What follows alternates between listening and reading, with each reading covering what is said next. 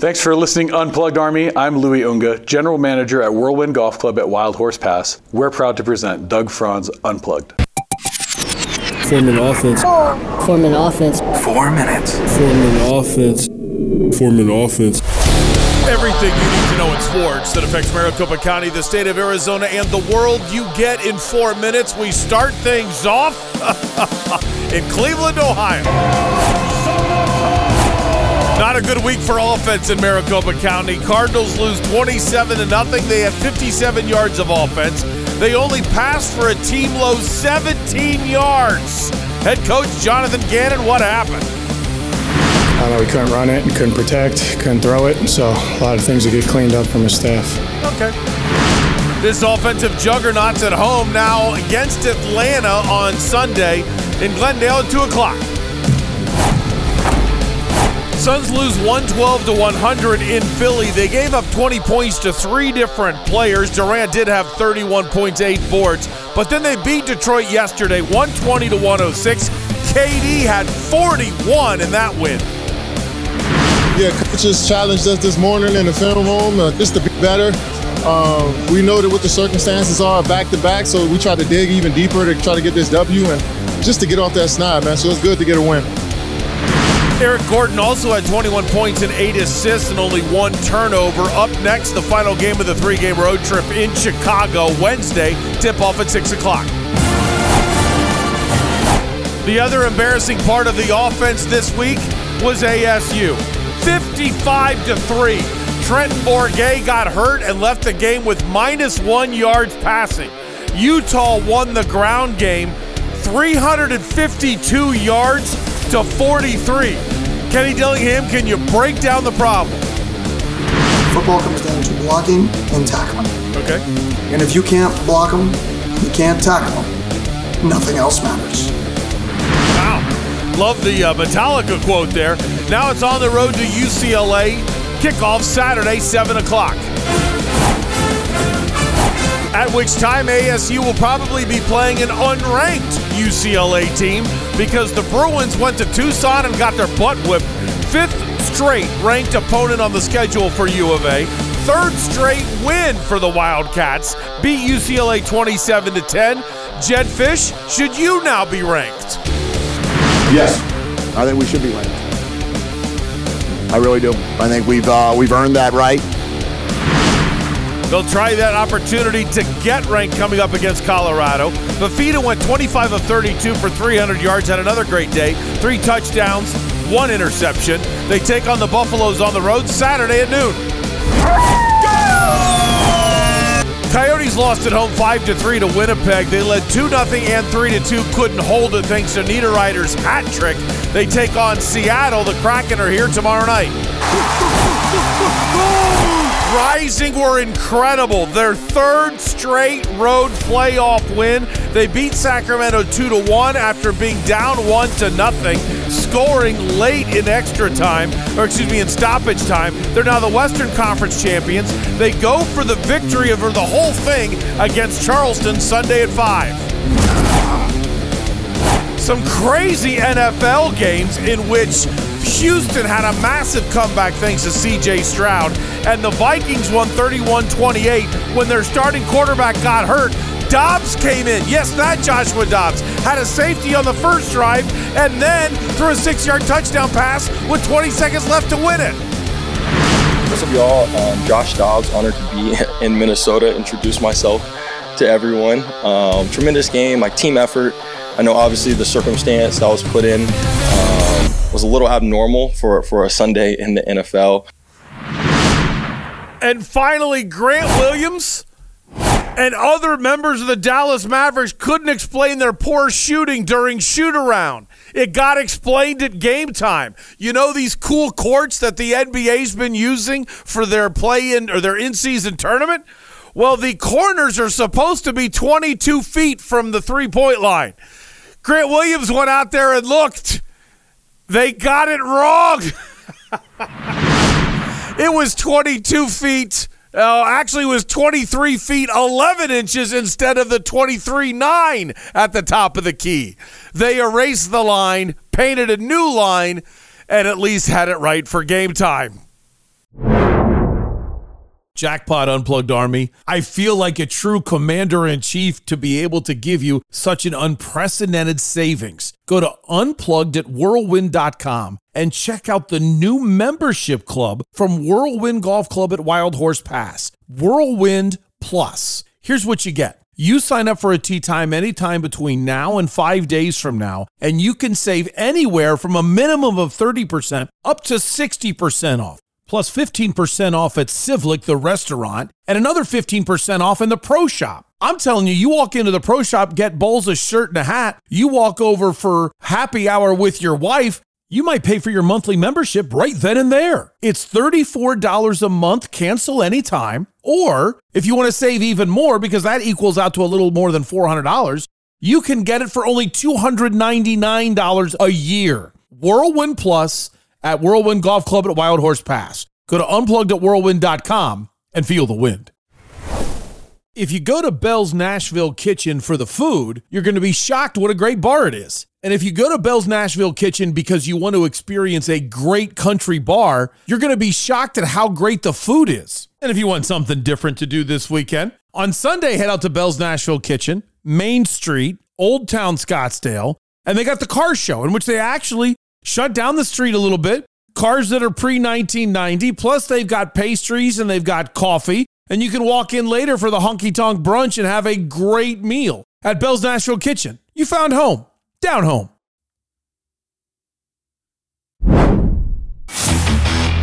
This was one of the craziest football weekends you'll ever see. And of course, I told you on Friday, with a backup quarterback starting and Dobbs as the third string, no doubt Falcons will cover the 4-point spread. How'd that work? Good morning, good afternoon, good evening. Whenever it is that you've decided to make Doug Franz Unplugged a part of your day, my family greatly appreciates it. My name is Doug Franz, and you have found the only podcast and TV show in the world totally devoted to the coverage of the 4 major sports franchises of one great American city that drops on your phone and your television every weekday morning. We also cover ASU, UofA, GCU, the Rattlers, the Rising, and the Merc. This is Doug Franz Unplugged, presented by Whirlwind Golf Club at Wild Horse Pass. How are you? Hopefully, everything went well for you this weekend. And sports-wise for me, it was unbelievably busy because there were so many things to watch, so many things to get caught up on, and I'm so lucky I got caught up on a lot of things and then started my prep for Saturday's interview. I cannot tell you enough. Do whatever you can to listen to Doug Franz Unplugged, presented by Whirlwind Golf Club at Wild Horse Pass, coming up next weekend on the podcast. Do whatever you can to watch here at WTSMTV.com. And I would really encourage you to just try it. Try it for a month to be a member of our live group where you get to watch WTSMTV.com live, or at least move up to on demand. And the reason why I say that is when we get it produced, the TV show that I'm going to be putting together for late next week, we'll have excerpts of it throughout Doug Franz Unplugged. But for the entirety of the show coming up next week, it's going to be huge. This Saturday interview, I am jacked up beyond belief to be able to do this. This is somebody that the rest of the nation is dying to talk to, and he's going to be talking to us exclusively here on WTSMTV.com and Doug Franz Unplugged. So that's next week. I'm not overselling this to you at all. When you find, I don't want to tell you who it is until next week because very simply, the interview is Saturday, and I'm one of those types of people that believe crap happens. You know, something could happen, and something happens where the interview either is not done or something happens where we're not ready. I don't know, but I always plan for the worst, hope for the best. So I'm just leaving it out there that hopefully everything comes through next week, and I'll let you know Monday morning when we play some of it, whether or not everything happened according to hopefully my plan. But this is one of those things where I think it is absolutely enormous, and I can't wait for you to join me next week. For those of you that were able to make it out to 100 Mile Brew on Friday, thank you. Just to be point blank, I was a little disappointed. But it was not a sanctioned event. That's I got to be fair to you when I announce something on a Wednesday. But I was hoping for a lot more, and I'd love your feedback on what I could do a better job of. When we have these events, this is where we prove to our advertisers that it's worth it. It's worth it to be on Doug Franz Unplugged. And if you're not there, it's obviously not worth it to them. And then that's my job to give you the kind of content you're looking for, that you accept. I don't want to say responsibility, but kind of. That you accept that level of commitment between the two of us. I give you everything I've got every day to give you free content for 2 hours on the podcast version, or content that's worth the price for you to spend here on WTSMTV.com to watch it either on demand or live. But there's more, or this obviously just can't keep going. So to see if there's something more I'm not quite doing that reaches you, and I would love to know so I can be better at my job. Two other things. I don't have a lot of time to be able to talk about it today, but I just want to say congratulations to the Phoenix Rising. If you haven't been following the Rising, this is incredible what they're doing right now. I believe the number is 2 wins in stoppage time, 1 win in extra time. Stoppage time is when, I don't know why soccer does this. I'm a huge soccer fan, and I think it's stupid. I will always think it's stupid. Other people say, why? It's cool that it's different. I hate it. To me, it's very simple. Have a clock. When somebody gets hurt or is pretending to be hurt, or people are arguing and there's no action, just turn the clock off. Just have it sit and not move anymore. And then once we start the game again, turn the clock on. To me, it's that simple. That's not the way soccer does it. A timer that who's the fourth official sits there and keeps a running total of when they're not playing soccer.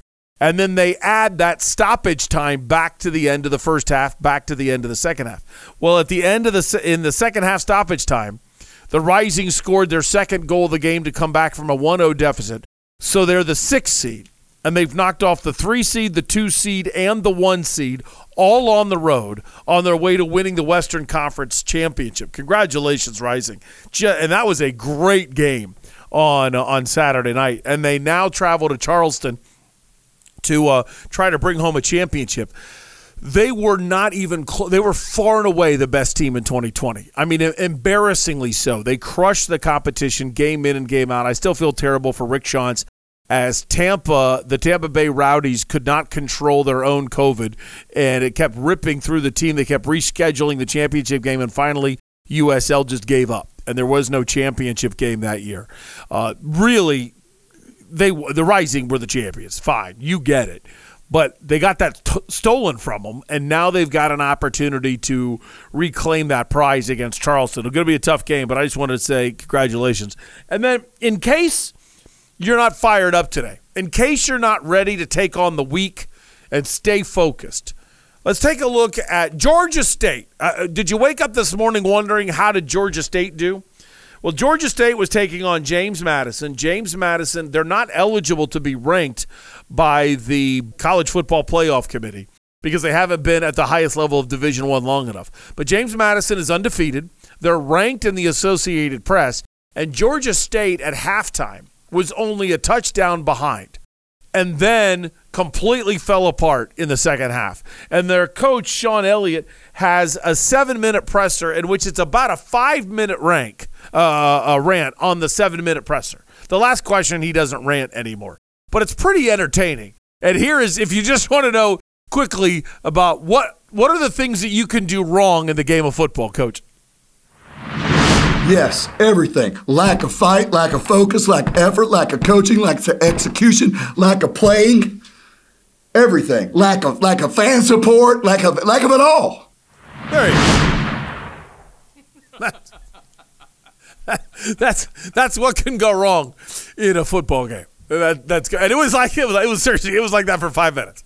And plus, the media was so funny. You could tell they wanted to keep the rant going because they knew it would go viral, but they weren't very good at it. So they just kept asking the same question over. Could you feel that? No, I couldn't feel it. I don't know. It's just so funny. And it was repeating the question over and over again about how he could have stopped it. I tried it. And it was great. It was very good. Sound credits today We got that. I don't have any idea where I found it. I just found it on YouTube. That's 11 Alive. Oh, thank you. I think it's the Fox affiliate in Atlanta. Well done by you. Thank you. So 11 Alive, thank you for 11 Alive. Okay, thank you that we just stole your sound. But who came up with that marketing slogan? 11 Alive. I mean, does that really make you want to watch? Hey, they're alive. Hey, people in Atlanta are just happy to be alive when they go to bed at night. Because of the traffic issues and the crime in that city. I guess I could. All of the above. Yeah, I guess I could. Speaking of traffic, there was a ladder in the way on my way into work today. I don't know if anybody picked it up, but I-10 eastbound, a little bit west of the 101. Man, I can't believe I didn't hit it. That was grace of God I didn't hit it. Because all of a sudden, everybody starts braking in front of me. And then I look over in my left-hand mirror and see there's nobody beside me. So I'm not going to hit this guy in the butt. I just move over. And as I move over, the ladder is right in between my lane and the lane I'm going to. And luckily, I got into my lane, just boom, a split second after I would have hit the ladder. I got into the lane beside me, and then I look over on the right, and there's two guys with flat tires that are over on the berm, where clearly they hit this thing. And I'm like, woo! Good morning. So there's my traffic story for the day. And I wasn't even driving like Doug speed either. I couldn't. That one was scary, especially when I found out from my insurance agent, if anything flies around the road and hits you, it's completely the person's fault that had it, and therefore the insurance doesn't charge you on the claim. But if you hit something on the road that's stationary, it's your fault, because it means if you would have stayed further back, you would have seen it. Listen, when you drive in the middle of the night like I do, now you're telling me every road is properly lit, so I'm going to see everything on the road? I can tell you it's not. So that scared me. And then when you almost hit a ladder, oh my gosh, that freaked me out. Okay, sound credits today. We got Jed Fish from the Arizona Wildcats YouTube channel. We got head coach Kenny Dillingham from Sun Devil Source's YouTube page as they traveled to Utah. We got Jed Fish. All right, I already said Jed. We got that Kevin Durant from AZ Family's signal. And we got the Jonathan Gannon from azcardinals.com. And I think that's it. Can you think of anything, Jeff, for your production? I cannot, but I did the Phoenix Suns, the KD. I credited the wrong person on that one, so that's my fault. Oh, it's okay. Oh, and then we got Dobbs from the Vikings YouTube channel, I believe. I think that's it. And what'd you do this weekend? Anything thrilling? Well, we had the football game on Friday night, the last Chaparral home game. It was senior night. Oh, that's nice. It was a lot of fun. Yeah. And I can't even remember who won. Oh, my gosh. I think Chap won. Wow. Yeah. I know they've struggled this year. Yep.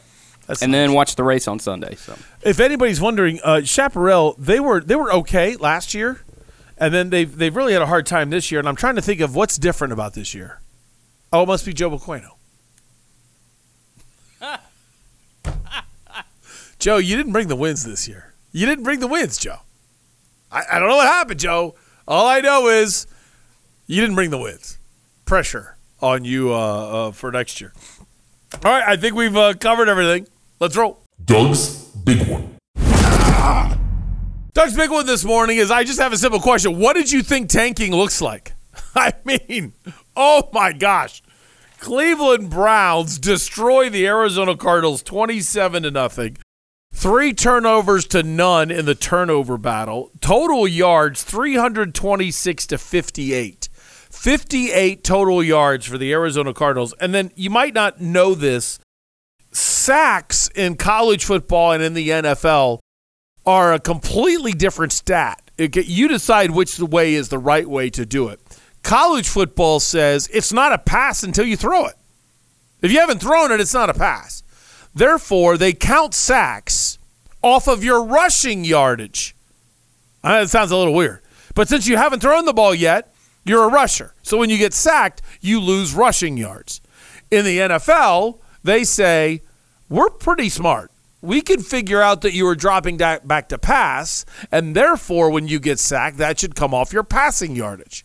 Okay, well, Clayton Tune, when he gets sacked, he doesn't lose passing yardage. So he gets his whole 58 yards. Congratulations. So he had 58 yards passing in this game. Now, when you take the sacks away from the team passing total, it ends up that the Arizona Cardinals passed for 17 yards in this game. 17 yards. Now, the reason why I say, what did you think tanking looks like? Let me be very clear. Doug's big one, I totally support the trade of Joshua Dobbs. You only traded for him to get you through to the Kyler injury, and somebody at the trade deadline gave you an offer that was worth it for you to move him. I get it. But make no mistake, you only make that trade if you're tanking. And I'm sure the Arizona Cardinals will blatantly lie to you if that question was asked. If somebody had the courage to ask the question to Jonathan Gannon, are you guys tanking? Of course the answer is going to be no. But let's break that down for a second. Break down. If you are trading the quarterback that gives you the best chance to win, are you not showing that your next regular season game is not a priority? Are you not showing that 2024 is a bigger priority than one game in November at the Cleveland Browns? Now, I'm not ripping it. I totally support this. I think it's the right decision to have traded Dobbs. You got value compared to what you traded for him. It was a little higher what you gave up to get him. But, hey, you got value, used him for what you needed to use him for. But that's still tanking. If you don't think it's tanking, then you've got to think of something worse, okay? Let's say you disagree with me. You say it's not tanking. That means you believe somebody in that organization woke up last week and made the decision. Clayton Tune is ready to start an NFL game on the road against one of the better defenses in the league and arguably against the best defensive line in the league. That's when you start a rookie quarterback against that team? I mean, anybody who's watched the Browns this year knows they can play defense. They just can't do a lot of other things. Think about the thought process you have to go through if you want to deny that that's tanking to trade Joshua Dobbs. Think about how bad the player evaluation group is with the Arizona Cardinals. If they actually thought that young man was ready and put in the best position to win a football game, I would be against that decision even if the team would have played reasonably well. Because Cleveland Browns, not easy against that defense, and you start a rookie on the road for his first no way. No way is that going to go well. But then when you look at the result and you see how inept that offense was behind Clayton Tune, was it all Clayton Tune's fault? Probably not. The thing is that I don't know is every quarterback is given a play that sometimes is not going to work against that defense. It's his job to check out of a bad play. And maybe they didn't even think he was ready to do that. Maybe they didn't give him 2 plays in the huddle. They didn't even think he was ready to check out of bad plays. That means you're even further behind the 8 ball, which makes it even a worse decision to trade Joshua Dobbs if 2023 was a priority.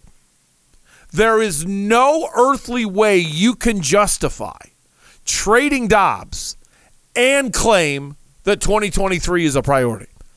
Again, I'm okay with it. I totally support the decision to worry about 2024. But make no mistake, quit hiding from that word. This team is terrible. This team is tanking. I still blame Michael Bidwell and Steve Keim for how bad this team is. It's going to take a long time.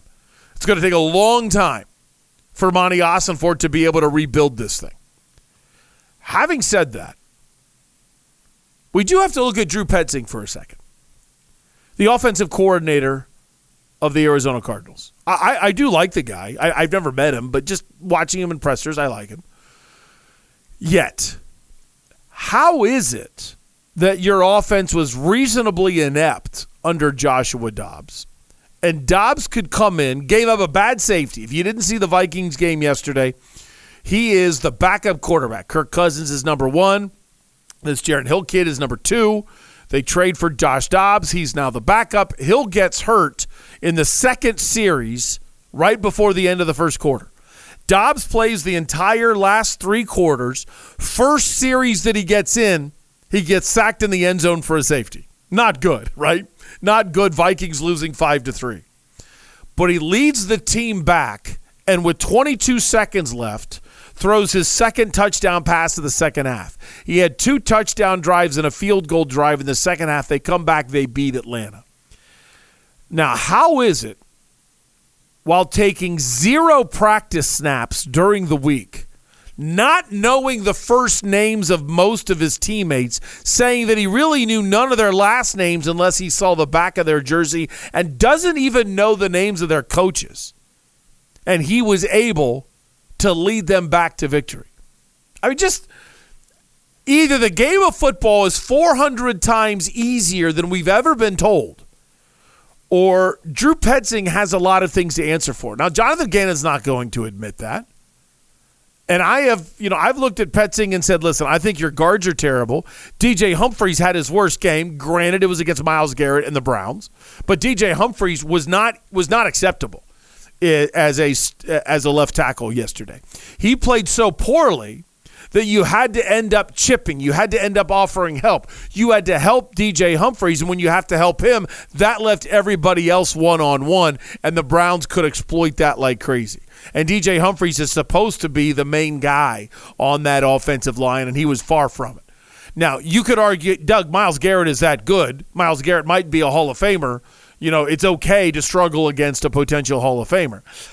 I get that, but DJ Humphries is supposedly good, like higher than above average.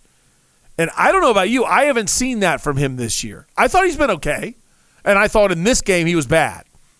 But you can't say that guy is strong enough to be your 2024 starting left tackle unless you can make massive changes to the middle 3, your guards and center. Froholt's been below average, but not terrible. The guards have just been downright shameful so far this year. So you're looking at DJ Humphries. Gosh, is that a huge need? Either a left tackle or a right tackle, and you still need 2 guards. And then maybe you can get away with him. You desperately need another corner. Really, you need 2 corners, in my opinion. You could really use a stud middle linebacker. And I still think you need another receiver. Now, receiver to me is the last priority, unless we're talking about Marvin Harrison Jr. That would not be a bad pick at number 1 overall, but with how heavy the quarterback draft is, if you believe Kyler Murray is the 2024 starting quarterback, I think you'll get great value for that number 1 pick. I think a lot of people are going to be interested in trading up and taking that number 1 pick from you. So we'll see. But Doug's big one today, I just have to laugh at the idea that anybody is trying to argue the Cardinals are not tanking, because you do not trade Joshua Dobbs unless you're tanking. But I accept it, and I agree with it totally. The alternative, somebody in that organization truly thought Clayton Tune was ready to win a football game. Which point is more laughable? Like, you decide which of those 2 points is more laughable. Jonathan Gannon, give us your opening statement on what you saw from the sidelines on a 58-yard day, matching teams from the 50s for the for the Chicago Cardinals. With a leg, Will went out with a leg. Zaven, I think, hit his head, but he was clear to come back in. So, obviously, when you get beat like that, I didn't do a good enough job of getting the team prepped for the game, and that falls solely on me, and we got to do a better job. So give Cleveland credit, but you lose the takeaway battle, you lose the explosive play battle. We get outscored by however many yards we got outscored by, you're not going to win. So it's a good football team, but we didn't play well enough in any phase today to win the game. I do love the way he blames himself for everything. I do. And it is your job to get the team ready to play. So I appreciate that he puts it on himself. But you're asking a team that is far less talented to win NFL games. That's a problem. Now, there's another thing here, though. Deshaun Watson in this game, 19 of 30 for 219 yards, 2 touchdowns, no picks. Not legendary numbers, but no interceptions. I look at that, and even though for the first time, I shouldn't say the first time, the last 2 or 3 weeks, I've started to look at Drew Petzing with a little bit of a squirrely eye. But Nick Rawlis, you're not stopping weaker teams. Now, this is hard. When your offense is 3 and out consistently or just flat out turning the ball over, and your offense is performing at a 1950s pace, it ain't easy to play defense. It is not easy to play defense. And there's a lot of issues on this team defensively. A lot of issues, especially some of the red zone issues defensively, the lack of communication or knowledge of the defense or being able to realize what everybody else is doing. I thought those problems were going to be fixed once Buddha got back, and they were not in this game against the Browns. So there is a ton to clean up. But right now, everybody looks terrible. I'm still backing this coaching staff totally because I believe Michael Bidwell and Steve Keim are totally to blame for this. Doesn't mean the coaches can't do better. Doesn't mean the players can't do better. But when you have a general manager that is as unfocused as Steve Keim was the last couple of years and so much more worried about everything else that he wanted to do with his life and not worried about his actual job, and then an owner that made excuses for him and allowed him to stay on, and then is demoting people like Terry McDonough while keeping people like Steve Keim, you could see this was not an organization that wants to win. And you look at ownership when it was just simply Mr. B versus Michael. We're getting to the point now where Michael has almost lost more games in a small – I shouldn't say lost more games – has a worse winning percentage than they did under Mr. B. I mean, where's the only consistency is that you'll get 1 year of winning for every 3 to 4 years of losing. So I look at Michael's decision-making and Steve's decision-making that put this team as gutted. And now Monty Ossenfort and Jonathan Gannon are left trying to pick up the pieces. And it's not going to get better anytime soon. And when you make a team like the Browns look like a Super Bowl champion, that lets you know just how ugly this thing is. Cardinals, what's next? At home against the Atlanta Falcons. This week is pretty interesting. You don't have to play Kyler Murray, but you must activate Kyler Murray or he's out for the rest of the year. The way the PUP list works is once you move him off the PUP list, he's got 3 weeks to join the active roster. So you get 3 weeks to look at him. It interests me if you moved him off the PUP list too early. You are allowed to keep him on the PUP list longer. So if he doesn't play this weekend, I think that shows a terrible mistake by the Cardinals. The reason why I say that is this. The way the PUP list works is there's a window of time you're allowed to activate a player off the PUP list. Once you open up that window, he doesn't sit on your 53-man roster, but he's still on PUP, but he's now an active participant in practice. Then once he steps on the practice field for the first time, you have 3 weeks to where he counts on the active roster, or you have 2 choices. Cut him. Yeah, that is a choice. Or he goes back onto the injured list and he's done for the year. Or back onto this portion of the PUP list, really, and he's done for the rest of the year.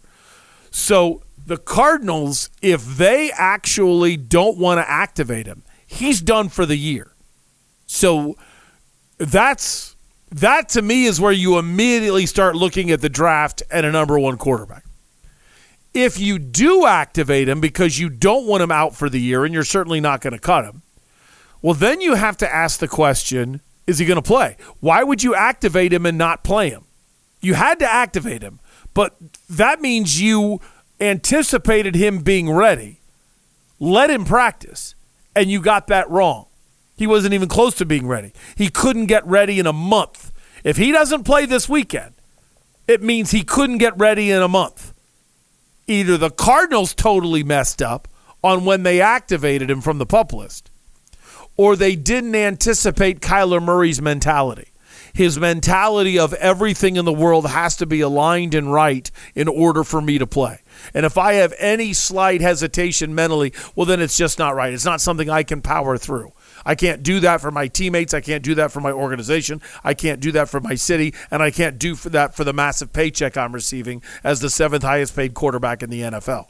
So the guy that scrubbed his Instagram account, the guy that from all Cardinals because he wanted to send a message, the guy that had his agent write the Murray manifesto demanding a raise, and a guy that throws interceptions to the Rams in a playoff game from the 3-yard line because at Oklahoma 2 is bigger than 7, so he didn't want to. I can't give up a safety, so I'll give up 7 points. That guy now says, I'm just not ready. That's if he doesn't play. It's really, I mean, should be a line in the sand. Jonathan Gannon is going to act like it's not a line in the sand. But this moment is a line in the sand because if he does not play Sunday against Atlanta, it's somebody's fault. Somebody either missed in the organization when they activated him from the PUP list and got it wrong that he couldn't get ready in 3 weeks, or they got it right and Kyler's doesn't want to play. Which one is it? I have a sneaking suspicion. I was told by a friend who's not considered a source. The reason why I say that is he's not with the Cardinals, so it's not fair for me to use him as a source. But he's a knowledgeable dude. And he told me he doesn't think Kyler's going to play this Sunday. And I was flabbergasted by that news because that means there's a problem somewhere in the chain of command if he actually has been activated off the PUP list and can't get himself ready in 3 weeks. He must be activated and put on the active roster this week.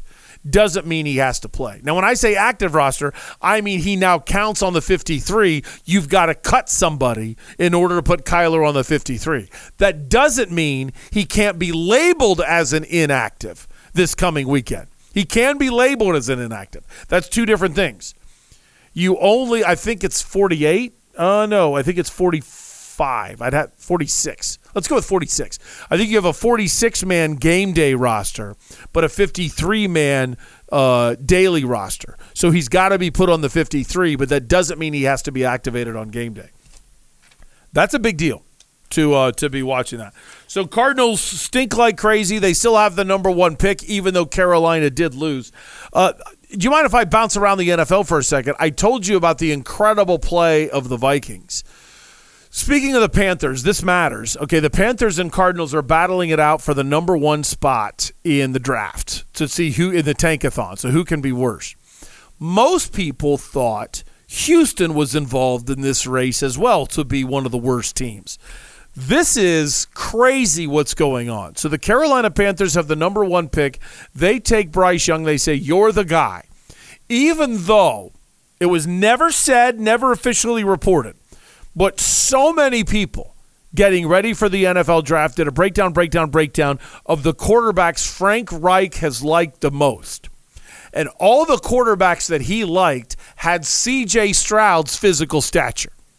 So a ton of people believe that it was an owner decision to go after Bryce Young instead of C.J. Stroud, that Frank Reich would have done better with C.J. Stroud. Now the Panthers have only won 1 game. Houston yesterday, if there's any doubt, what you got? Well, you first of all give me the field goal if you could, Jeff Weir production.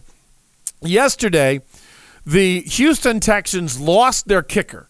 Now, when you see what the score is at the moment that this happens, they put in their running back to kick a field goal. Here you go. 29-yard total leather. The ball is airborne. It is good. And Dare Ogunbowale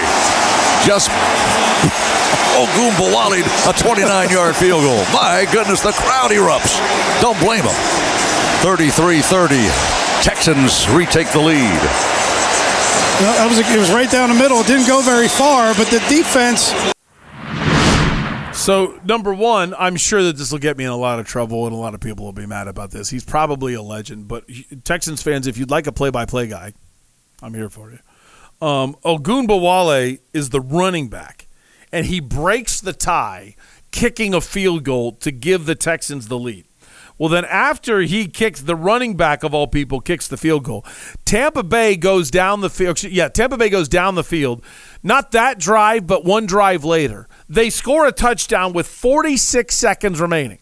So now the Texans are down with 46. They're down 37-33, 46 seconds left in the game.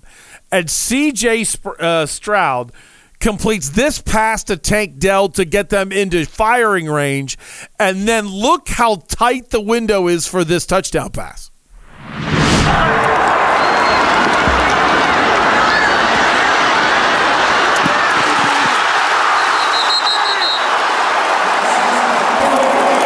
Over the corner's head, right before the sideline, 1 foot dragged the toe, and now you're deep into the red zone.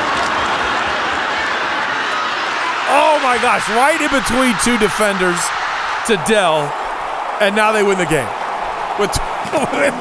with 6 seconds remaining. How does Carolina feel today? I mean, the Texans are 4-4 on the season, and they've got that guy as their quarterback, while Bryce Young, in his game against the Colts, threw 3 interceptions. 2 of them were pick sixes.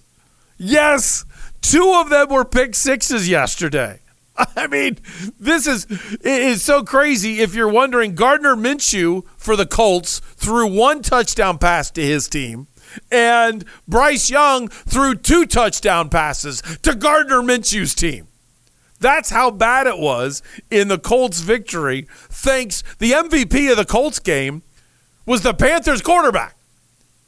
So now, when you look at the standings in the NFL, if you don't mind me cheating, it isn't good if you're a Cardinals fan because of how well C.J. Stroud is doing for where Houston sits. They're 4-4 right now. They're 2 games out of the division. Jacksonville's played really, really well this year. And playoff-wise, the playoffs start – wow, that's tough. AFC's crazy. The Bengals at 5-3 are the last playoff team right now. And the Jets play tonight on Monday Night Football. So if the Jets win, they're at 5-3, tied with the Bengals and Steelers and Browns. Bengals, Steelers, Browns are all tied for 5, 6, 7 in the playoffs. And Jets can join that tie with a win. So Houston's at 4-4. They're probably going to be drafting, I would bet, as late as 15, 16. So everybody thought the Cardinals might get 2 top 5 picks, but C.J. Stroud is playing so well that it doesn't look like it. The Texans would have to go on a massive collapse for that draft pick to be as good. It's still going to be a nice first-round pick and all, but wow. The gap between Bryce Young and C.J. Stroud is absolutely enormous right now. That does it for the NFL. How about a running back kicking the field goal in a tie game, 8.5 minutes left in the fourth quarter? That's a fantastic story right there. You combine that with Dobbs leading the comeback. It was a great weekend in the NFL. All right, coming up next. One team almost embarrassed itself as bad as the Cardinals, did a little better than the Cardinals. The other team is magical, but UofA fans, pay very close attention to what you're about to hear from Jed Fish, because you need to know something, and I'll tell you next. This is Doug Franz Unplugged, presented by Whirlwind Golf Club at Wild Horse Pass on WTSMTV.com. Yes, everything. Lack of fight, lack of focus, lack of effort, lack of coaching, lack of execution, lack of playing. Everything. Lack of fan support, lack of it all. So in the Franz household, we have an air conditioning unit, an air scrubber, a reverse osmosis system, and a tankless water heater, all purchased from Parker & Sons. Why? Well, number one, because we trust them. We got to know Parker and Sons about 6 months into living in Phoenix, and they've showed up on time, got it right the first time, and treated us great every single time. So why would we go anywhere else? The other thing I like is some of the products have even saved us money. The reverse osmosis system gives us bottle quality water from a tap. And then the tankless water heater, I can't even imagine how much money it has saved us. We never run out of hot water, even on holidays when people are coming in to visit. And it doesn't heat up water and then just let it sit in a tank. It only heats it up as we use it. So we only use the electricity when we need it. And our air scrubber takes allergens and bacteria out of the air, which has just been a dream for my wife and my youngest daughter, who have some pretty heavy allergies. Call 602-2REPAIR to learn about these products. That's 602, the number 2, then REPAIR for Parker & Sons. Rosati Sports Pub in Chandler. It's on Ray and McQueen. Sounds like a sports bar. What's the difference? You walk in and they actually have games on TV with the sound on. How many times do you walk into a supposed sports bar and they've got loud music on or somebody playing live or some kind of trivia game going on and you're there to watch the game? If you're like me, a simple guy, give me my pizza, give me my wings, give me my cold beer, and make sure I can hear the Suns and D-backs, then you want Rosati Sports Pub in Chandler. All members of the Unplugged Army, welcome. Rosati Sports Pub. Give me the game.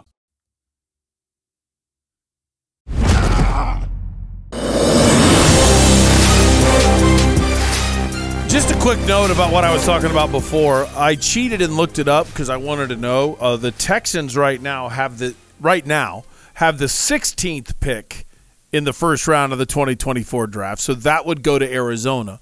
But here's what I forgot. In order to draft Bryce Young, I forgot that Carolina traded with Chicago. So right now, Carolina at 1-7, they hold the second pick. And if they keep losing, their schedule is easier than the Cardinals. So they would actually flip-flop. If they end in a tie, if both teams win only one game this year, Carolina would get the number 1 pick, but that's been traded to Chicago. And right now, sorry, Izzy, the Bears are so bad, the Bears have the number 3 pick. So according to the rankings right now, it goes Cardinals, Bears, Bears.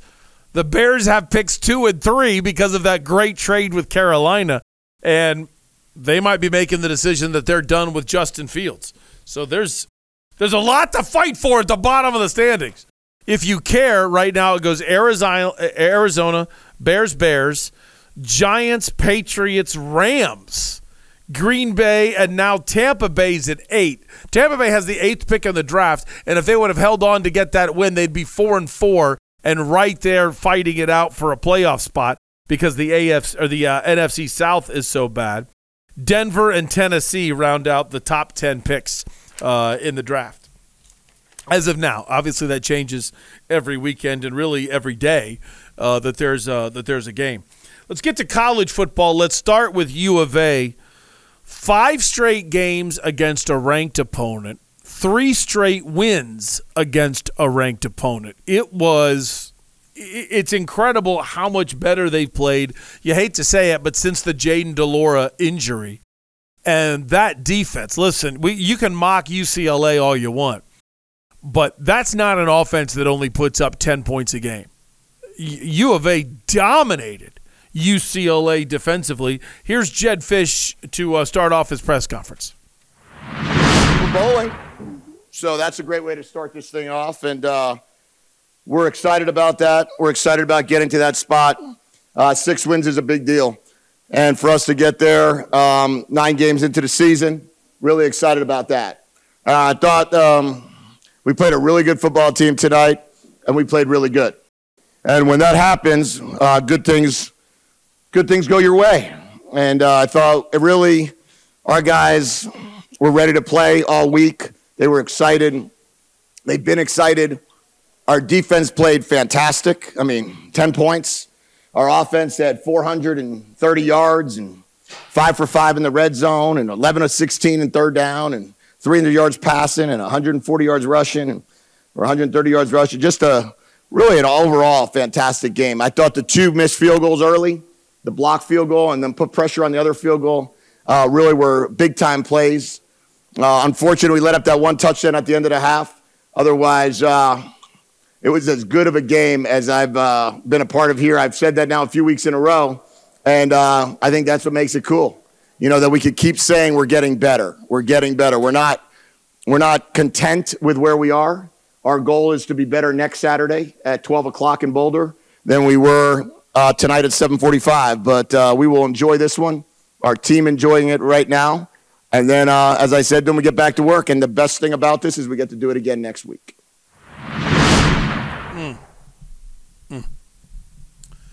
2021, and I know a lot of you U of A fans know this, but 2021, 1-11. 1-11. And most importantly, a loss to NAU. A loss to NAU. Last year, 5-7 and a 3-point win over ASU. This year, 6-3. Not only going bowling, but then when you look at the rest of the U of A schedule, I'm not putting them in the race to go to a conference championship game or anything, but with the way Colorado's falling apart, they can win that game. I don't really like to pick them against Utah. I think Utah's going to be a little too tough, but hey, you're going to be looking at a game that's probably the 13th best team in the country against the 20th best team in the country. So it's not out of the question at all that you beat Utah, and it would take a miracle for ASU to pull off the upset. So finishing the season with a 9-3 record is not insane at all for them. I kind of think it's going to be more. I think you lose to Utah, but I definitely think you're beating Colorado, and I definitely think you're beating U of A. Take us through Jed Fish being 1-11 and now being a bowl team at 6-3. Long and hard work and unbelievable amounts of commitment from our coaches and players. Our coaches, the staff we hired, knew they were coming here to rebuild a program. We didn't hire them in a spot where they felt like they were just going to walk in the door and we were just going to go win. And, it takes a lot of people that want to do that and leave their jobs to do that. They all, a lot of the guys we hired were in winning programs when we hired them, and they chose to trust us and trust what we were going to get done here. And then we went and recruited a bunch of great players when we were 1-11. And to get that class of 22 to come here, and I'll continue to brag on that class for forever. When you see all those guys, I think 15 of them are starting right now, or 14 of them from that recruiting class alone, and they're only redshirt freshmen or sophomores.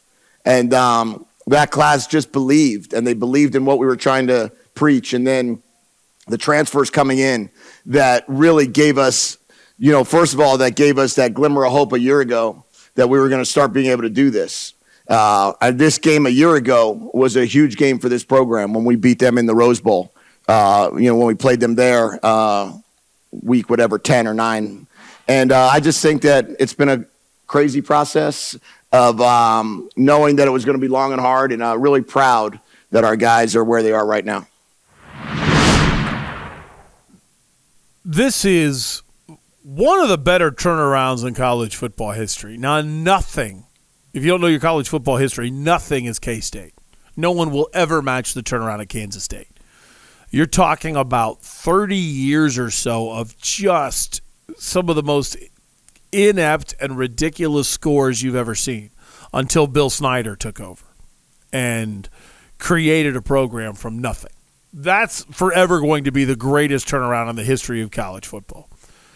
But to go from Kevin Sumlin just cashing a paycheck and not caring at all to this guy walking in, he even called it year zero. He didn't even call his first year at U of A year 1. He said that's year 0. The program was so bad it's year 0. And then the scores proved that. 1-11 with a loss to NAU. And you turn around and you go 5-7 and just miss out on going to a bowl game last year. And the key to going to a bowl game, especially now when some of your upper echelon kids opt out of the bowl game, is the practice time you get. To be able to spend a whole month with your team practicing, sometimes longer, to prepare for a game that you really don't care much about. It's all about getting more reps, teaching the offense more, having a whole year's worth of data on kids, and then being able to back off and say, this is where you could have been better. And plus, your young players get a ton of practice time during bowl season, a ton of practice time. So everybody in the whole team gets better. UofA didn't get that last year. And yet they still turn around, they go, as of now, sitting at 6-3, and in my opinion, poised to go at least 8-4, and maybe even better. Now you're just upping the ante of what bowl game that you get to. Now, barring a miracle, a bunch of teams lose in the Pac-12 and screw around a little bit, and you're able to push yourself into the championship game again. There's so many crazy scenarios that have to happen for that. It's even ridiculous to talk about. But this turnaround is amazing, and I'll get to my point on how this should scare the crap out of you if you're UofA in just a second. I like this question. Here's their schedule. Number 7, Washington lost by a touchdown. Number 9, USC lost in triple overtime by 2 because that was when you're forced to go for 2, and USC got theirs. UofA did not get theirs. Washington State was 19 in the country at the time. We didn't know how fast they were going to fall apart, but they beat Washington State. Then they beat Oregon State by a field goal, beat UCLA by 17 in sheer domination, 27-10. Now you're taking on Colorado, who was once ranked. Coach, should the Wildcats be considered one of the top 25 teams in the country? Yes, I think we should be ranked. I really do. I think we've earned that right. We're 16 points is our entire margin of defeat this season, and you take that. You have 2 overtime games, both of which were on the road, and a home loss against the number 5 team in the country by a touchdown. When we were at a bunch of new starters for that first game, I think that our team has proven that they deserve to be in that conversation, and hopefully tomorrow we'll find out if we are. And if we're not, we'll just have to go to work and try to win the next one. I like the attitude, the courage to say, yeah, we should. Boom. There it is in your face. And if we're not, so what? We're going to keep working anyway. It's not going to matter. It's exactly how he should handle that. At Colorado, home against Utah, and then coming up here to Tempe. I like this question. It was explain Fafita's interception and then his comeback from it to have 3 touchdown passes. The reason why I like this is we got a little bit of a breakdown about the INT, but Jed Fish then goes into his conversation with Noah Fafita about it. Yeah, it was zone coverage, and, he wound up reading it wrong, and he just kind of came back off the field. He said, did I miss him high? And I said, we just misread the play. The play should have gone to somebody else. And but he was very quickly, he snapped right back. I think Jaden said to him real quick, hey, those are the times you want to look for your running back. If you saw it was zone, you could, hitch, live another day. And then we kind of all just reset. And we just said we go to the next play. And he's reset and wound up making some great decisions the rest of the game, made some spectacular throws. I mean, the throw to Tanner down the seam on 3rd down was ridiculous.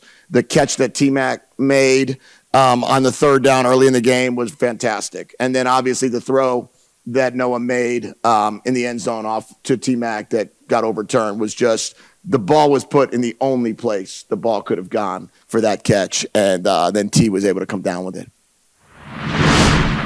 Yeah, if you didn't see the catch, impressive. Originally ruled incomplete, overturned on review.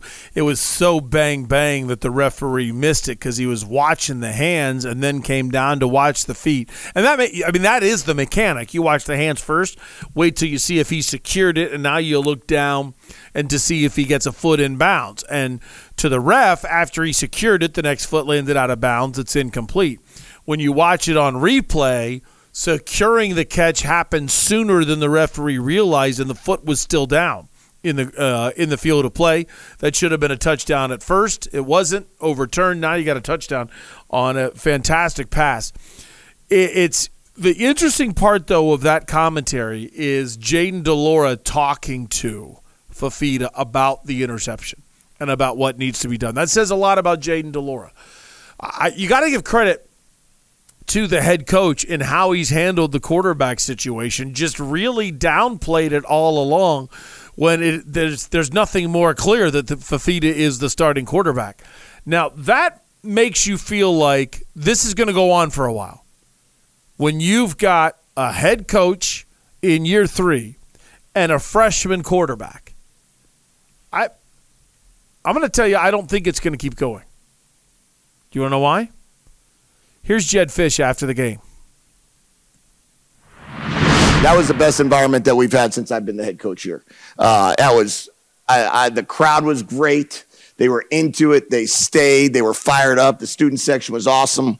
I hope we don't have to beg for sellouts. I hope they just start happening now.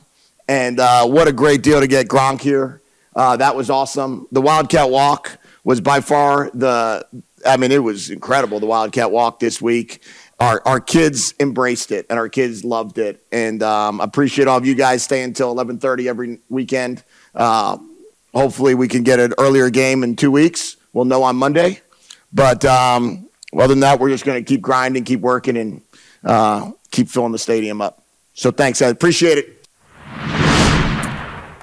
2 ways to look at that. You decide how you look at it, okay? First way to look at that is to say he's overwhelmingly impressed with the crowd. Isn't that great?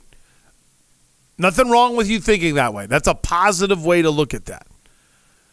But he threw in there that little comment that said, hopefully we don't have to beg for sellouts anymore.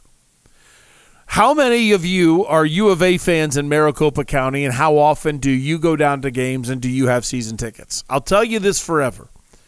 In professional sports, it's the job of the pro teams to put a product on the field that's worth the price of admission, and it's the job of the pro teams to market themselves to you, the fan base, to market not only their game, but also their product, so you see value in it and you go.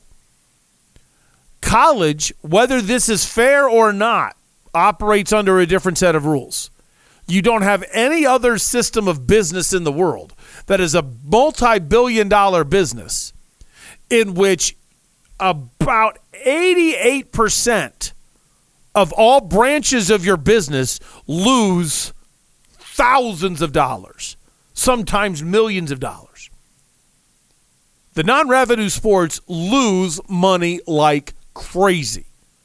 The revenue-generating sports, due to the NCAA basketball tournament and the college football playoff and the television contracts, make a killing. But a lot of that money goes to pay for the other sports. So because of that, you need a fan base that supports you no matter what, that's out there so much earlier, that spends money, that goes to games. And UofA, obviously, when it comes to football, hasn't been like that in its history. And don't tell me about the Desert Swarm and how great it was in those days. Listen, you can look at attendance numbers. So when he throws that little caveat out there, hopefully we don't have to beg for sellouts. It's interesting to see. He's only got one more home game left, okay? Home game against Utah. I'm assuming that'll come close to a sellout, or it will sell out. But here's why I bring up this point. This number will shock you. I mean, when I did the math on this, it was crazy.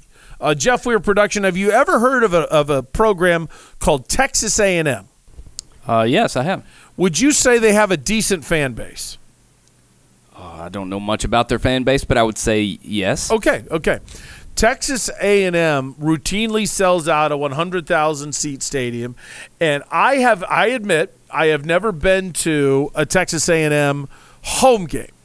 But I was at the game in Houston, not too far from College Station, when Texas A&M took on ASU. It was a madhouse of people, and they're into the game every second of the game, all right? Here's why I bring this up. Take a wild guess, Jeff Weir Production, and I know you're not going to get this right, but it's why I'm asking. Texas A&M, SEC. Name the last time Texas A&M won a road game in the conference. In the SEC? Yeah. Oh, like right now, it's November 6th. You think it was a month ago? Think it was 6 weeks ago? When do you think it was?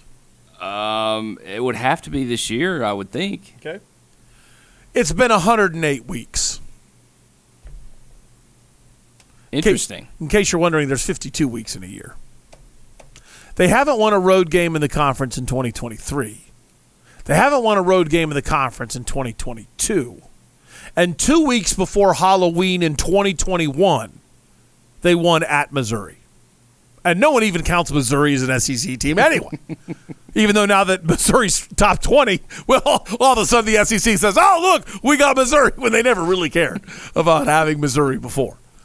That's the last time Texas A&M won a conference road game. With Texas coming into the SEC, who thinks Texas A&M is going to give Jimbo Fisher another chance? I don't. I think Jimbo Fisher is fired at the end of this year. Maybe they decide, you know what? We don't want to rebuild in the first year Texas is in the conference. Let's give the guy one more year. Maybe. I don't think so. I think Jimbo Fisher's out. Now, look across the college landscape and tell me, and I'm being totally serious, even if you're an ASU fan in an unbiased way, who is doing the best job in college football this year? Again, think about how blank it's going. Maybe UW? By the way, College Football Playoff Committee, can you explain to me why you think Oregon is so good? And yet Washington beat Oregon and Oregon's not number one. I mean, I've never really bought into the East Coast bias thing, but when you look at Ohio State barely beating people, I get they're undefeated and I get the teams that are on their schedule are pretty good. But if Oregon is so good and their only loss is to UW, then doesn't that mean UW is pretty good? Wouldn't that just call me crazy. But anyway, when you look up and down, who has done the best job? Mike Norvell built a program from scratch. Florida State was dead, and he even had some missteps along the way. So but here's the thing about Mike Norvell. Guess where the last coach that Texas A&M got was hired from? Jimbo Fisher was at Florida State. Somehow the alumni is going to go, no, we're not going back there. We're not going back to that. And then maybe Mike Gundy. You're not going to get Mike Gundy. He doesn't want to do that. That's probably it. Kirby Smart's doing pretty damn good, but he's not leaving Georgia. Kirby Smart. Yeah. No, that was. I mean, those are the pinnacle guys. Why would you step down to Texas? You're talking about potential hirings. You're right. Who's stepping up? But no, you're exactly right. It's a great point. Maybe it is Drinkwater. Maybe you do look at Missouri as well. But to me, or obviously, they could always go after Lane Kiffin. You always wonder, is Ole Miss really ready to keep spending the money to keep a Lane Kiffin, especially with the amount of money that Texas A&M could throw at him? Those are a couple names. But to me, I'll again say it. Jedd Fisch is so far and away to me doing the best job in college football considering where they were and where they are. At least with a Mike Norvell, you can stoke the flames a little bit and get people right back there. I mean, Florida State was dying, but at least it once lived. You're not resuscitating a program at UofA. You didn't have one. And now Jedd Fisch is bowling at a chance to legitimately be 8-4, possibly be 9-3 on the season. And he's asking, hopefully, think about that. He's 6-3, and he ends a press conference by saying, hopefully we don't have to beg for sellouts anymore. And now, here's where it gets really ugly if you're a U of A fan. I'm not saying this stuff to piss you off. I promise you that. But I'm saying if you're not going to games, you're not supporting the program, guess what happens? They go to bigger programs. Noah Fafita is a freshman. If I'm Jedd Fisch and I take the Texas A&M job, guess who's coming with me? Ha! I mean, of course, you're taking your quarterback with you. I just think it's something. Do not be shocked. Don't be mad at me. This is the way of the world. You build up a program that you don't get a lot of support at, you immediately jump to a program that's going to offer you big bucks. If I am U of A, just like ASU just signed I don't know if you saw the story, ASU got a contract extension done with their defensive coordinator. Why? Guess what USC just did over the weekend? USC fired their defensive coordinator. I guarantee you they wanted ASU's DC. I guarantee you of that. And ASU was smart to say, we're not letting this happen because our defense has been about the only thing that's been holding us together since the San Jose State game. So we're going to make sure. Am I right about that? Was that San Jose State? Who was the team that they played at the beginning of the year that embarrassed them 29-0? I think you're right. It's been so long. I got to cheat and look it up. It's been so long I can't remember. Fresno State. That's Bay Area State. As soon as I said San Jose State, I was thinking, well, wait a minute. That sounds right, but San Jose State's never good. Why am I thinking that? Oh, yeah. So sorry I had to cheat and look that up. For those of you that are Sun Devil fans that were yelling at your phone, Dog, what are you doing? It's Fresno State.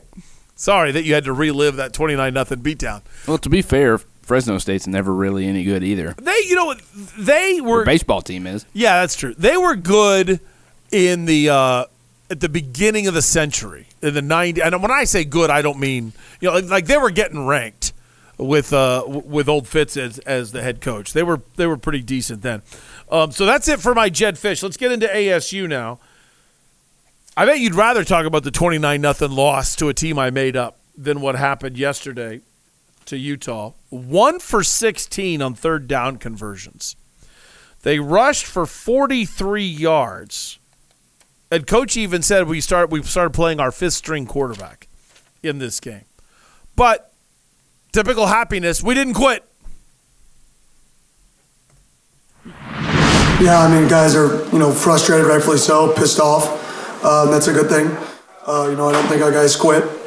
But, not being able to really throw it, run it, or do anything offensively is, it's tough. It's hard to continue, to be honest, to continue to get up and go, and you can't block them, the simplest piece. So, but I think the guys are going to continue to fight, which they did tonight, and it doesn't mean the result was there, but I don't think they quit.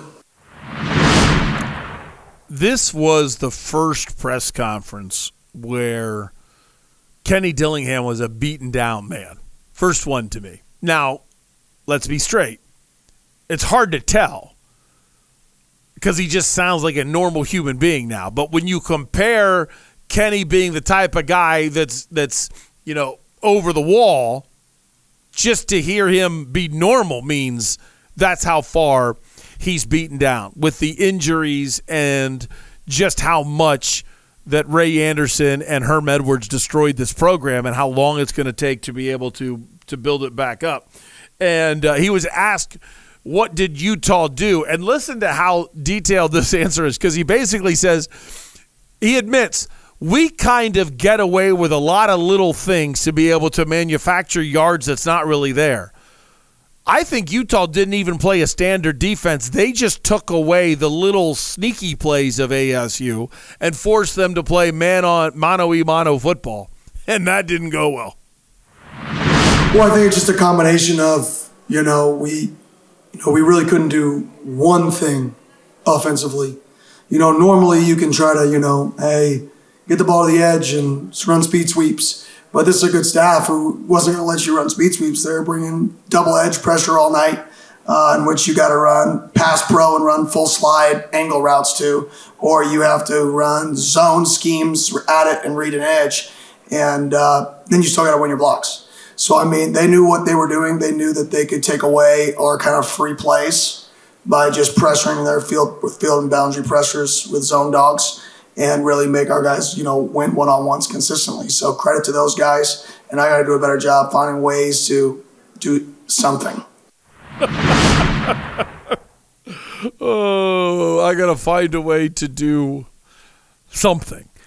So he talked about doing some zone reads. Okay, zone reads, it's called a hat on a hat, meaning a helmet. Meaning if you're going left or you're going right, everybody's slanted going this way to the left, so the guy that's kind of off to your left is your guy.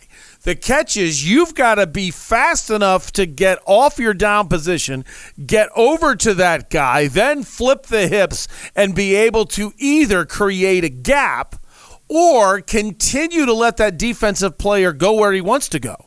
Just help him get there faster than he wants to get there. So if the defensive guy is slanting to the right, you're going to let him go to the right even faster, and that's going to help create cutback lanes.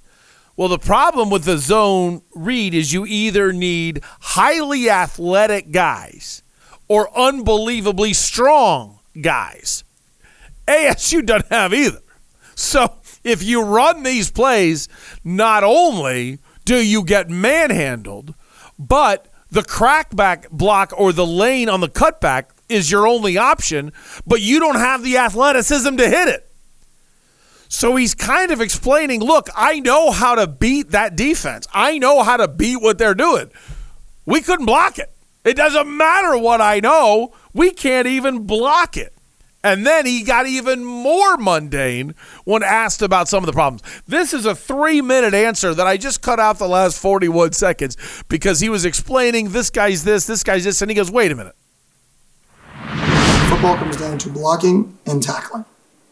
And if you can't block them, you can't tackle them, nothing else matters.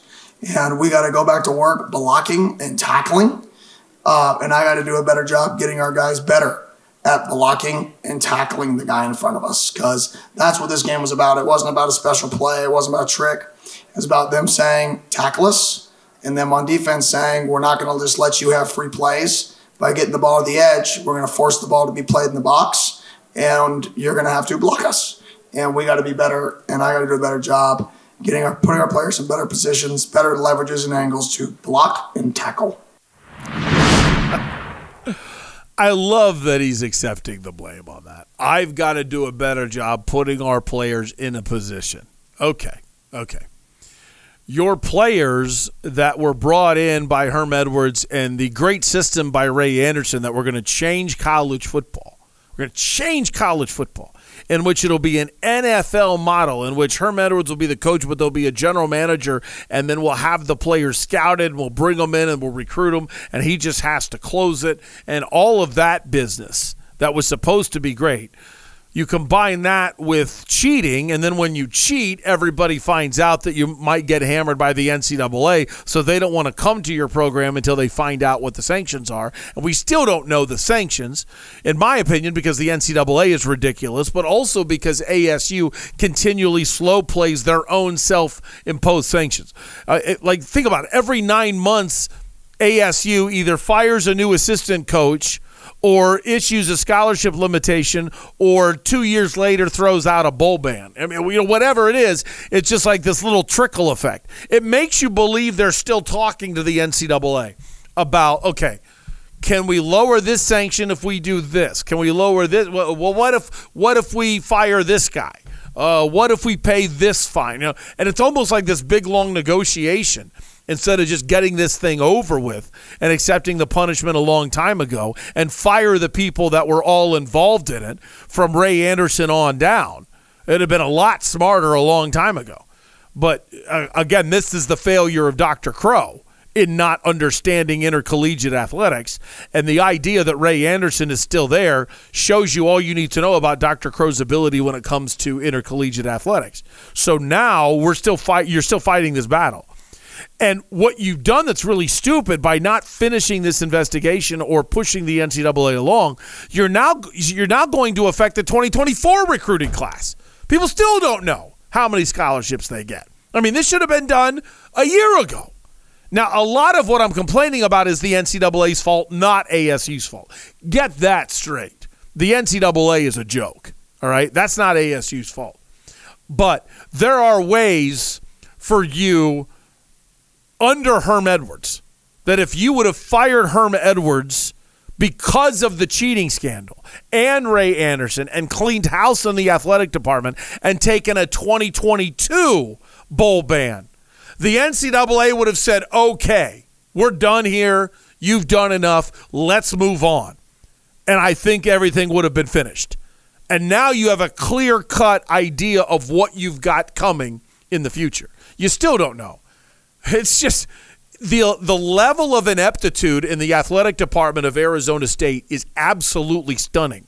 And what's even scarier about it is a guy like Dr. Crow, who's one of the smartest people in Maricopa County, is too blind to see it, actually thinks this whole thing is all an Antonio Pierce scheme and nobody knew what was going on.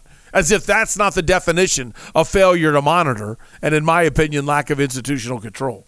That's where we are. But having said that, Kenny Dillingham is saying, I've got to do a better job of teaching angles. All they do in practice is teach the angles. You've got to get here. It doesn't mean the player's good enough to do it. It does not mean the player's good enough to do it. They don't have the guys. Either they did and they're hurt, or they never had them in the first place.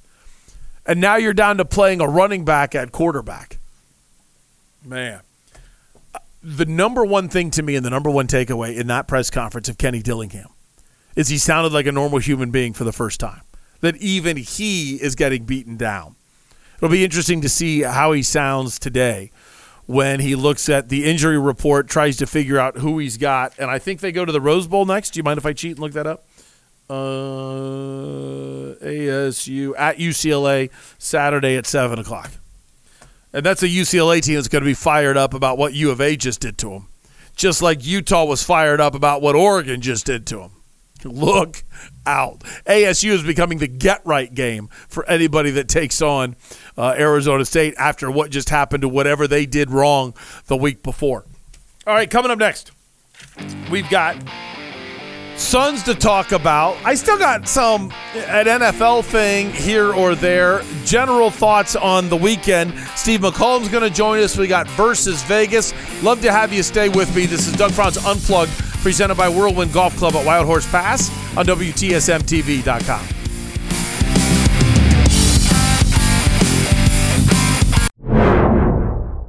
Burrito Express started with my father about 25 years ago. He got laid off and decided that he needed to do something to provide for his family. My brother and I were older teens, 17, 18-year-old, and I'm going to do a trial out of my house. So literally, we decided we're going to start out of his house. So we delivered menus in a square mile area, literally started delivering burritos out of our home in Mesa, Arizona. And after about a month, he said, let's do this. Went and found his first location, and believe it or not, that's how it started. We started with one location back in 1995. Now we're where we are now. It's big, it's juicy, it's meaty. Get your burrito at Burrito Express. If you're having a hangover, a bad day, even a good day, still get your burrito at Burrito Express. It will make you feel better.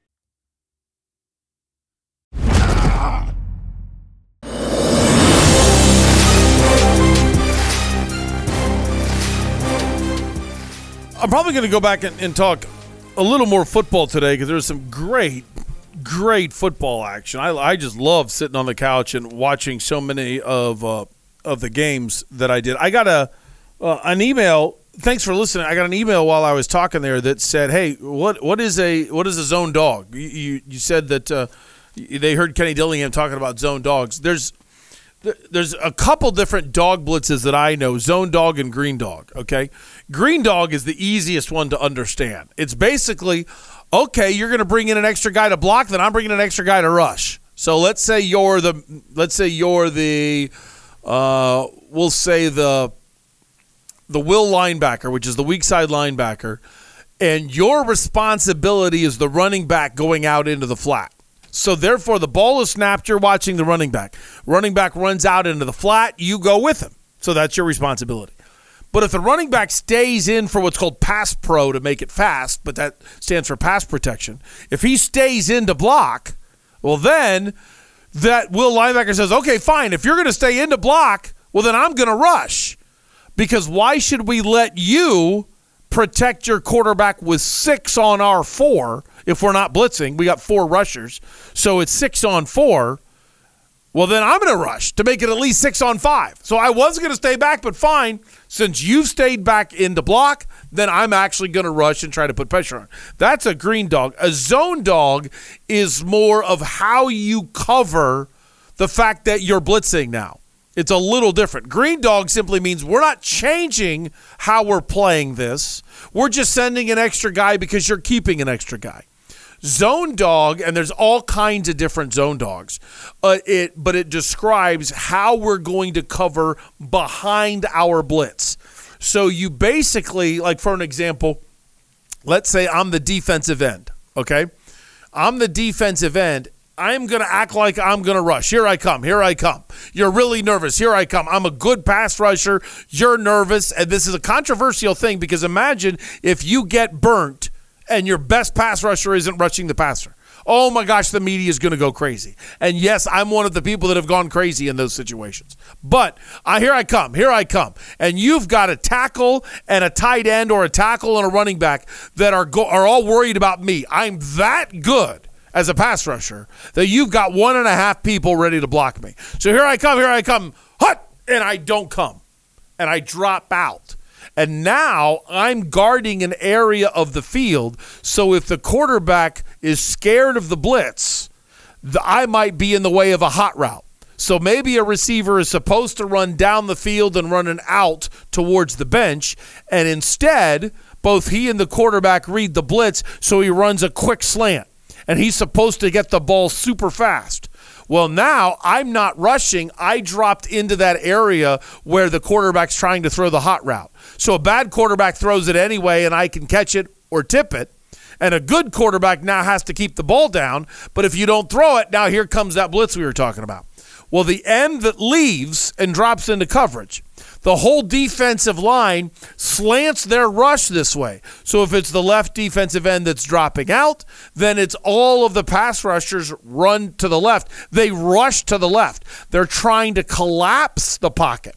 They're trying to push the offensive linemen, so all the offensive linemen end up going to their right, and it opens up the other side for a will linebacker or a strong safety to be able to come up in a zone dog. But once you pull that strong safety, you need somebody dropping back into that space, probably a middle linebacker. So now you're thinking the strong safety is worried about covering the tight end. He's come up, he's going to cover the tight end. Okay, so I'm thinking in my head, tight end's covered by the strong safety. Boom, strong safety comes. Uh-oh. But the brain's saying that means the tight end is open. But the middle linebacker is now responsible to cover the tight end. And then that's where you get mismatches. If you can pick up that zone dog, now you have a tight end against a middle linebacker, which is a dream matchup. And then everybody flips out, why would they have tried to cover the tight end with a middle linebacker? Well, you were trying a zone dog blitz, and it got picked up. So sometimes play calls work, sometimes they don't. Now, if you're continually asking people to do something that they can't do, now the problem's on you. But every now and then, if you see that a team has failed to be able to do that stuff, well, now you're good. Well, that's what Utah was doing. Utah was, well, I don't even think they zoned it behind it. To me, it looked like we know our defensive backs are better than your receivers. To me, it looked like they just played man across the board a lot and still did zone dogs. And I was like, hey, we don't have to worry about dropping zone behind you. We'll just drop one person into an area where Trenton doesn't want to see him, and we'll bring everybody else. You can't block it. But they kept making pressure from the outside in to close in the little gaps that ASU likes to run in. ASU likes to run at angles left and right, almost like you're running towards the chains, towards the bench, and slip in those little crevices and get 4, 5, 6, 7 yards a carry. That's what they want to do. So then once you react, that's how the middle of the field gets open. For Utah decided we're going to stop you from being able to run at those angles because we don't think you're strong enough or tough enough to run it up the middle on us or throw it over the middle on us. And they were right. So there's the answer to your question on that.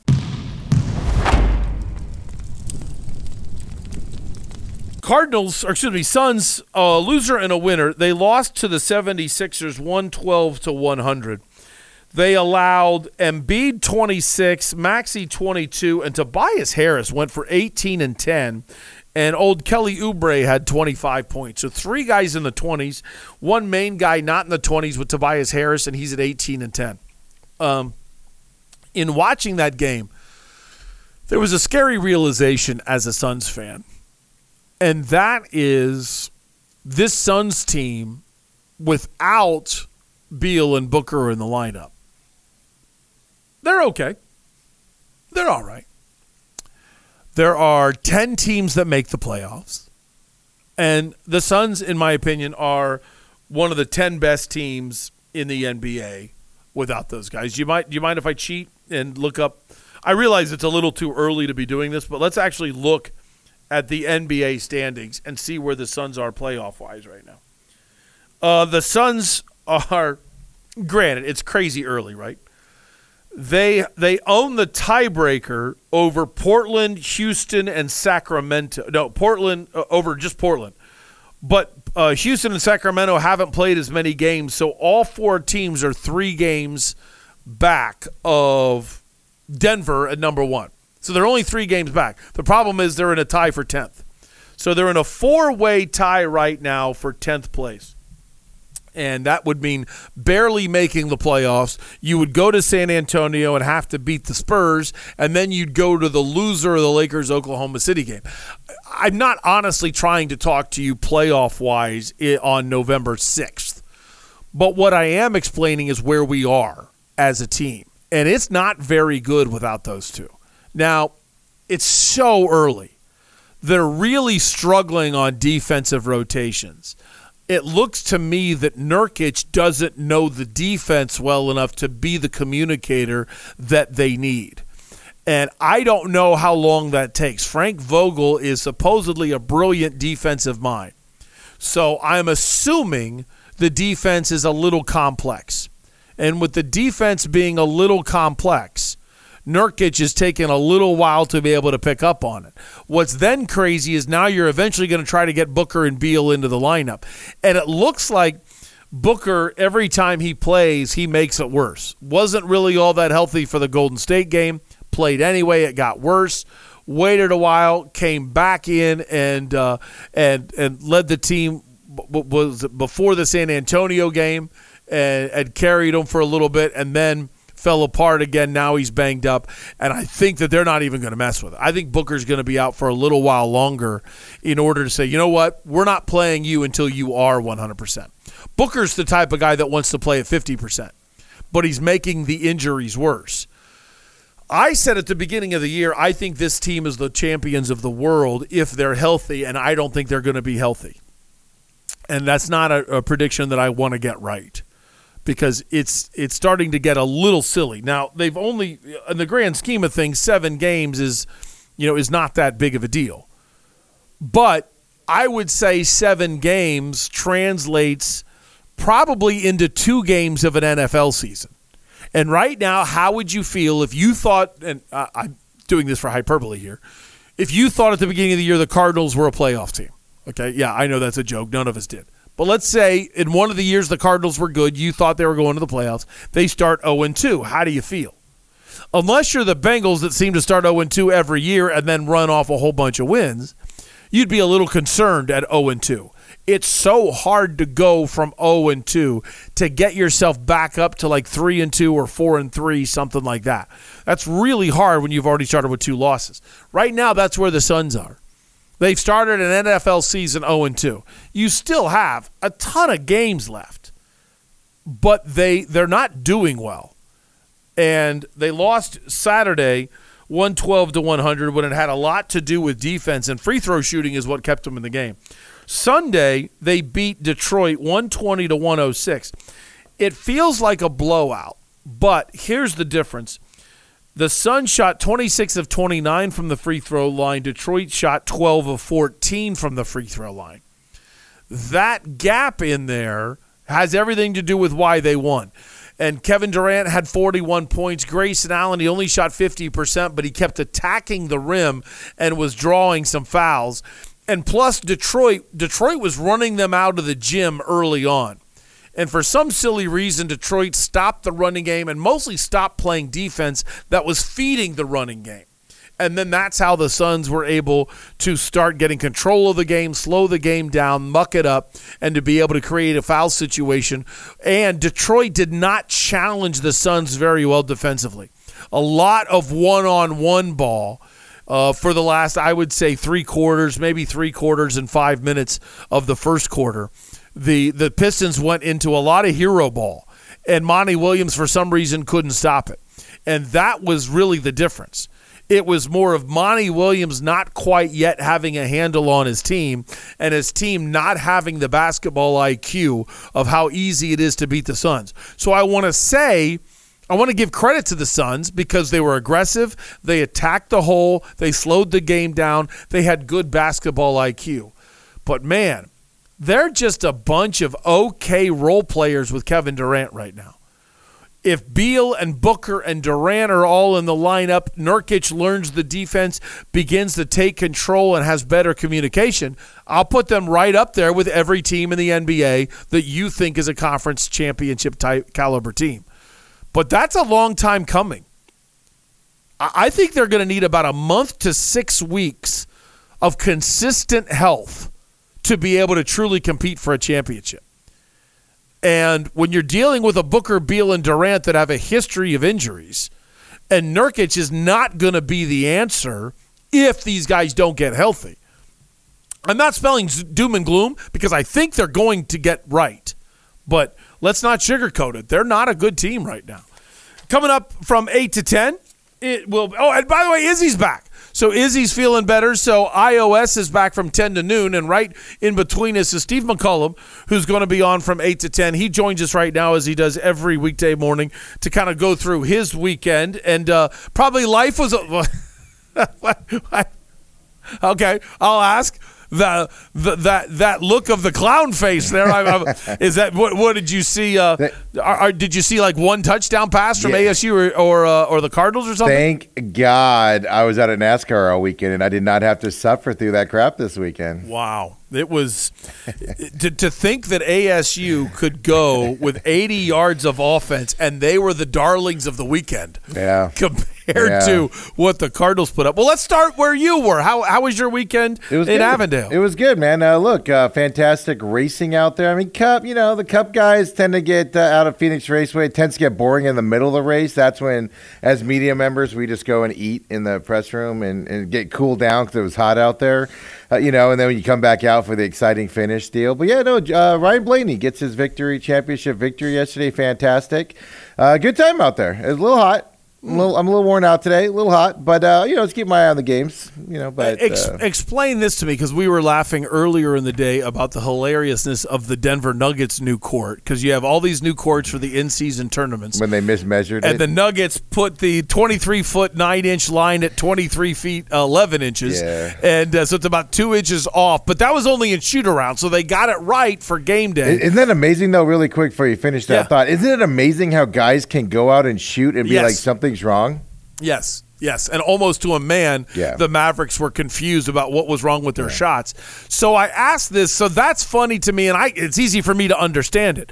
What I don't understand is the huge hubbub about the truck race and a mispainted line. I don't know enough about the sport. Can you explain what happened Friday? It's not even a mispainted line. There's the Nuggets line Jeff, your production just put up, and you can see. That's not even close, right? That's a big oops. Yeah, exactly. That's somebody measuring once in painting instead of measuring twice in painting, exactly. Right? But I mean, it was much ado about nothing. Was it? Okay. Well, because the Truck Series, they went to him and said, "What do you guys want to do?"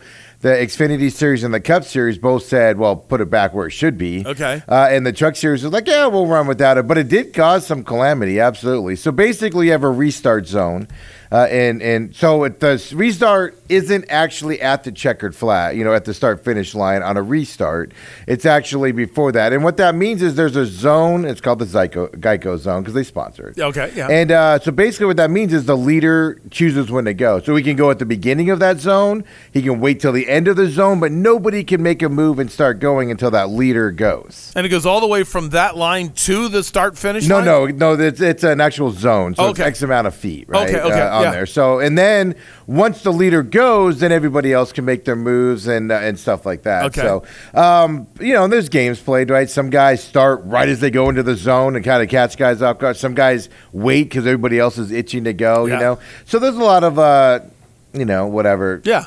Mind games going on. It's almost kind of like the way, and again, this is a question from a guy that's not even up to novice status. It's almost like a quarterback trying to get an offside. Like exactly same concept. Okay, Sometimes they go up and they're like they wait till the 1, and then sometimes they're snapping it at 10. Same type of a concept, right? Yeah. Because you want to get the guys off there. So I never got an explanation on why it was repainted. It was painted wrong, but they certainly repainted it after Friday night, right? Yes, and for somebody that doesn't know and understand, it's just funny to read. They got a line off like I read somewhere it might have been by 20 feet or something. No, it was way off. Yeah, absolutely. Wow. But that's the weird thing about it is I don't think we ever got the explanation. It was just they fixed it. But I think part of why we didn't get an explanation is because the Truck Series said, no, just keep it. We'll deal with it. Yeah. And so, but it ended up causing some problems. Yeah. Now, when they said keep it, did that mean we're going to play by the new line? Yes. Or did that mean we're going to guess where the old line was supposed to be? No, you got to play by the line. Oh, okay. You don't mess with the Geico restart line. I don't know. I don't know Geico rules. That Gecko will come out and get you or something.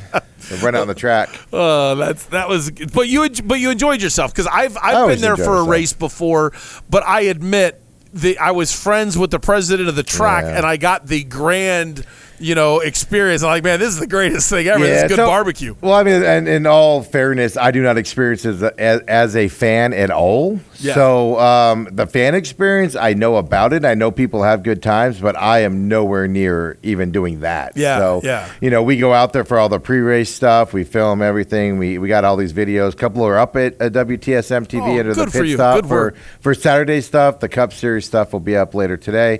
But so I don't experience it at all from that perspective. We get access that most people just don't get, and it's a good time, man. And then when the race is on, it's funny. We just go in and eat and chill and get some air conditioning, watch it on television like everybody else, and then we go back. Then we all scurry back out to get the final stuff and everything. But no, it's a good time, man. It's a great environment.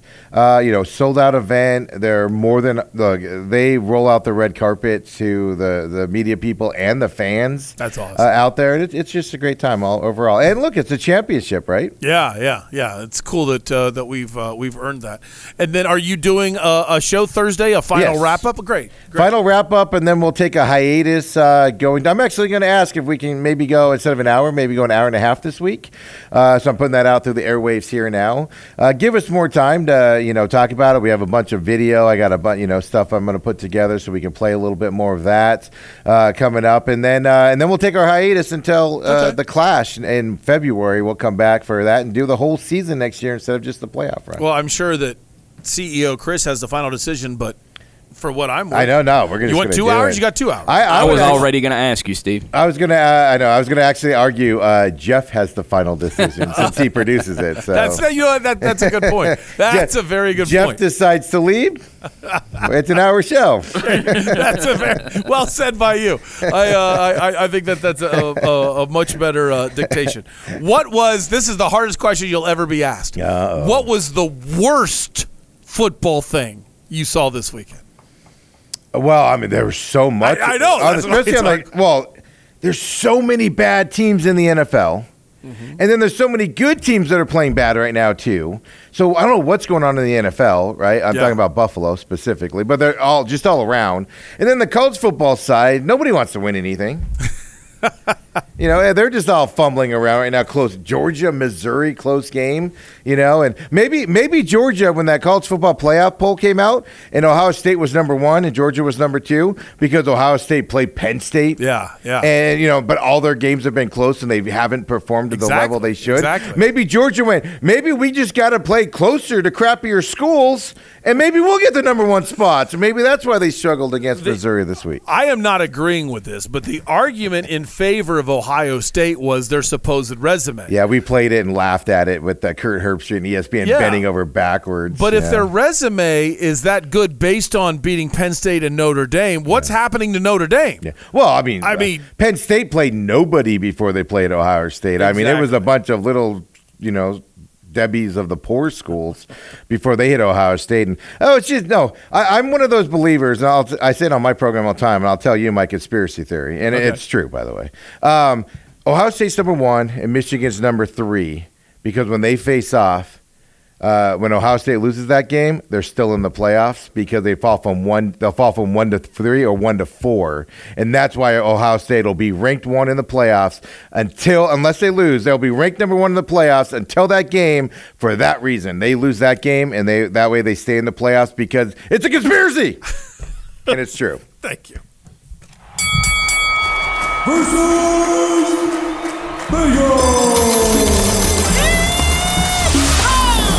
My counterpoint, I do not think it's a conspiracy. I just think there's dumb people on the panel. There's people that don't know what they're doing. There's a difference between so smart to create a conspiracy and just shouldn't be there. Opinion, not that I can prove it of whether or not those guys are smart. I just look at if the Big Ten is so good. Now, we all know Michigan State is not good, right? Would we all agree Michigan State's not good? However, you got UW, who has faced a good non-conference, non-Power 5 team in Boise State, and a Big Ten team in Michigan State, and they got those wins. And then the playoff committee is saying Oregon is about as good as it gets. Oregon is as good as it gets. And they beat Oregon. So if you've been able to beat a team that's as good as it gets in Oregon, doesn't that mean your resume's better now that Notre Dame's fallen off? How good are they really? Come on. I don't think it's that. You know one game that did hurt the Pac-12? The Pac-12 had better wins in the non-conference than anybody moving in. But one game that hurt was Notre Dame over USC. That one hurt because as USC kind of trips over itself every now and then, everybody's looking at Notre Dame. Well, how did Notre Dame beat USC? And they're using that against the Pac-12. And now you see SEC and Big Ten schools coming back up. It's so funny. If the Pac-12 actually was going to exist next year, I would say this is one of the most important college football playoffs ever. Because if UW or Oregon wins the championship, it puts everybody else in their place for denying the Pac-12 their proper place throughout this season. But now, it's not going to matter. I guess as Big 12 fans, we're supposed to be happy that Oklahoma State beat Oklahoma. Hey, get out of the Big 12, Oklahoma. And Oklahoma State wins the last bedlam. Yeah, go Big 12. I guess that matters for our new conference. All right, enough of me yapping. Time for Versus Vegas. Versus Vegas kind of stunk for me yesterday, or this weekend. I went 1 for 2, and I have to admit how lucky I was on the one. I said Ohio State would cover the 18.5 against Rutgers. I said that I know Ohio State has hardly beaten anybody the way they're supposed to, but I figured Rutgers was the get fat game and to be able to fix it. Ohio State clearly knew what the spread was. They scored a touchdown when they could have taken a knee and ended the game. But they scored a touchdown inside the 11-yard line to be able to go from a 12-point lead to a 19-point lead with 2 minutes left. Would you like to know what the spread was? 18.5. Tell me they didn't need that touchdown. They could have run out the clock. No. They knew what the spread was, and Ohio State wins 35-16. They cover. I thought UCLA at UofA. I used the tag. I love it. I thought this was an easy pick, that it would be over 50 points. Wow. Give UofA's defense a ton of credit. It only gets to a total of 37 points. 2 touchdowns behind.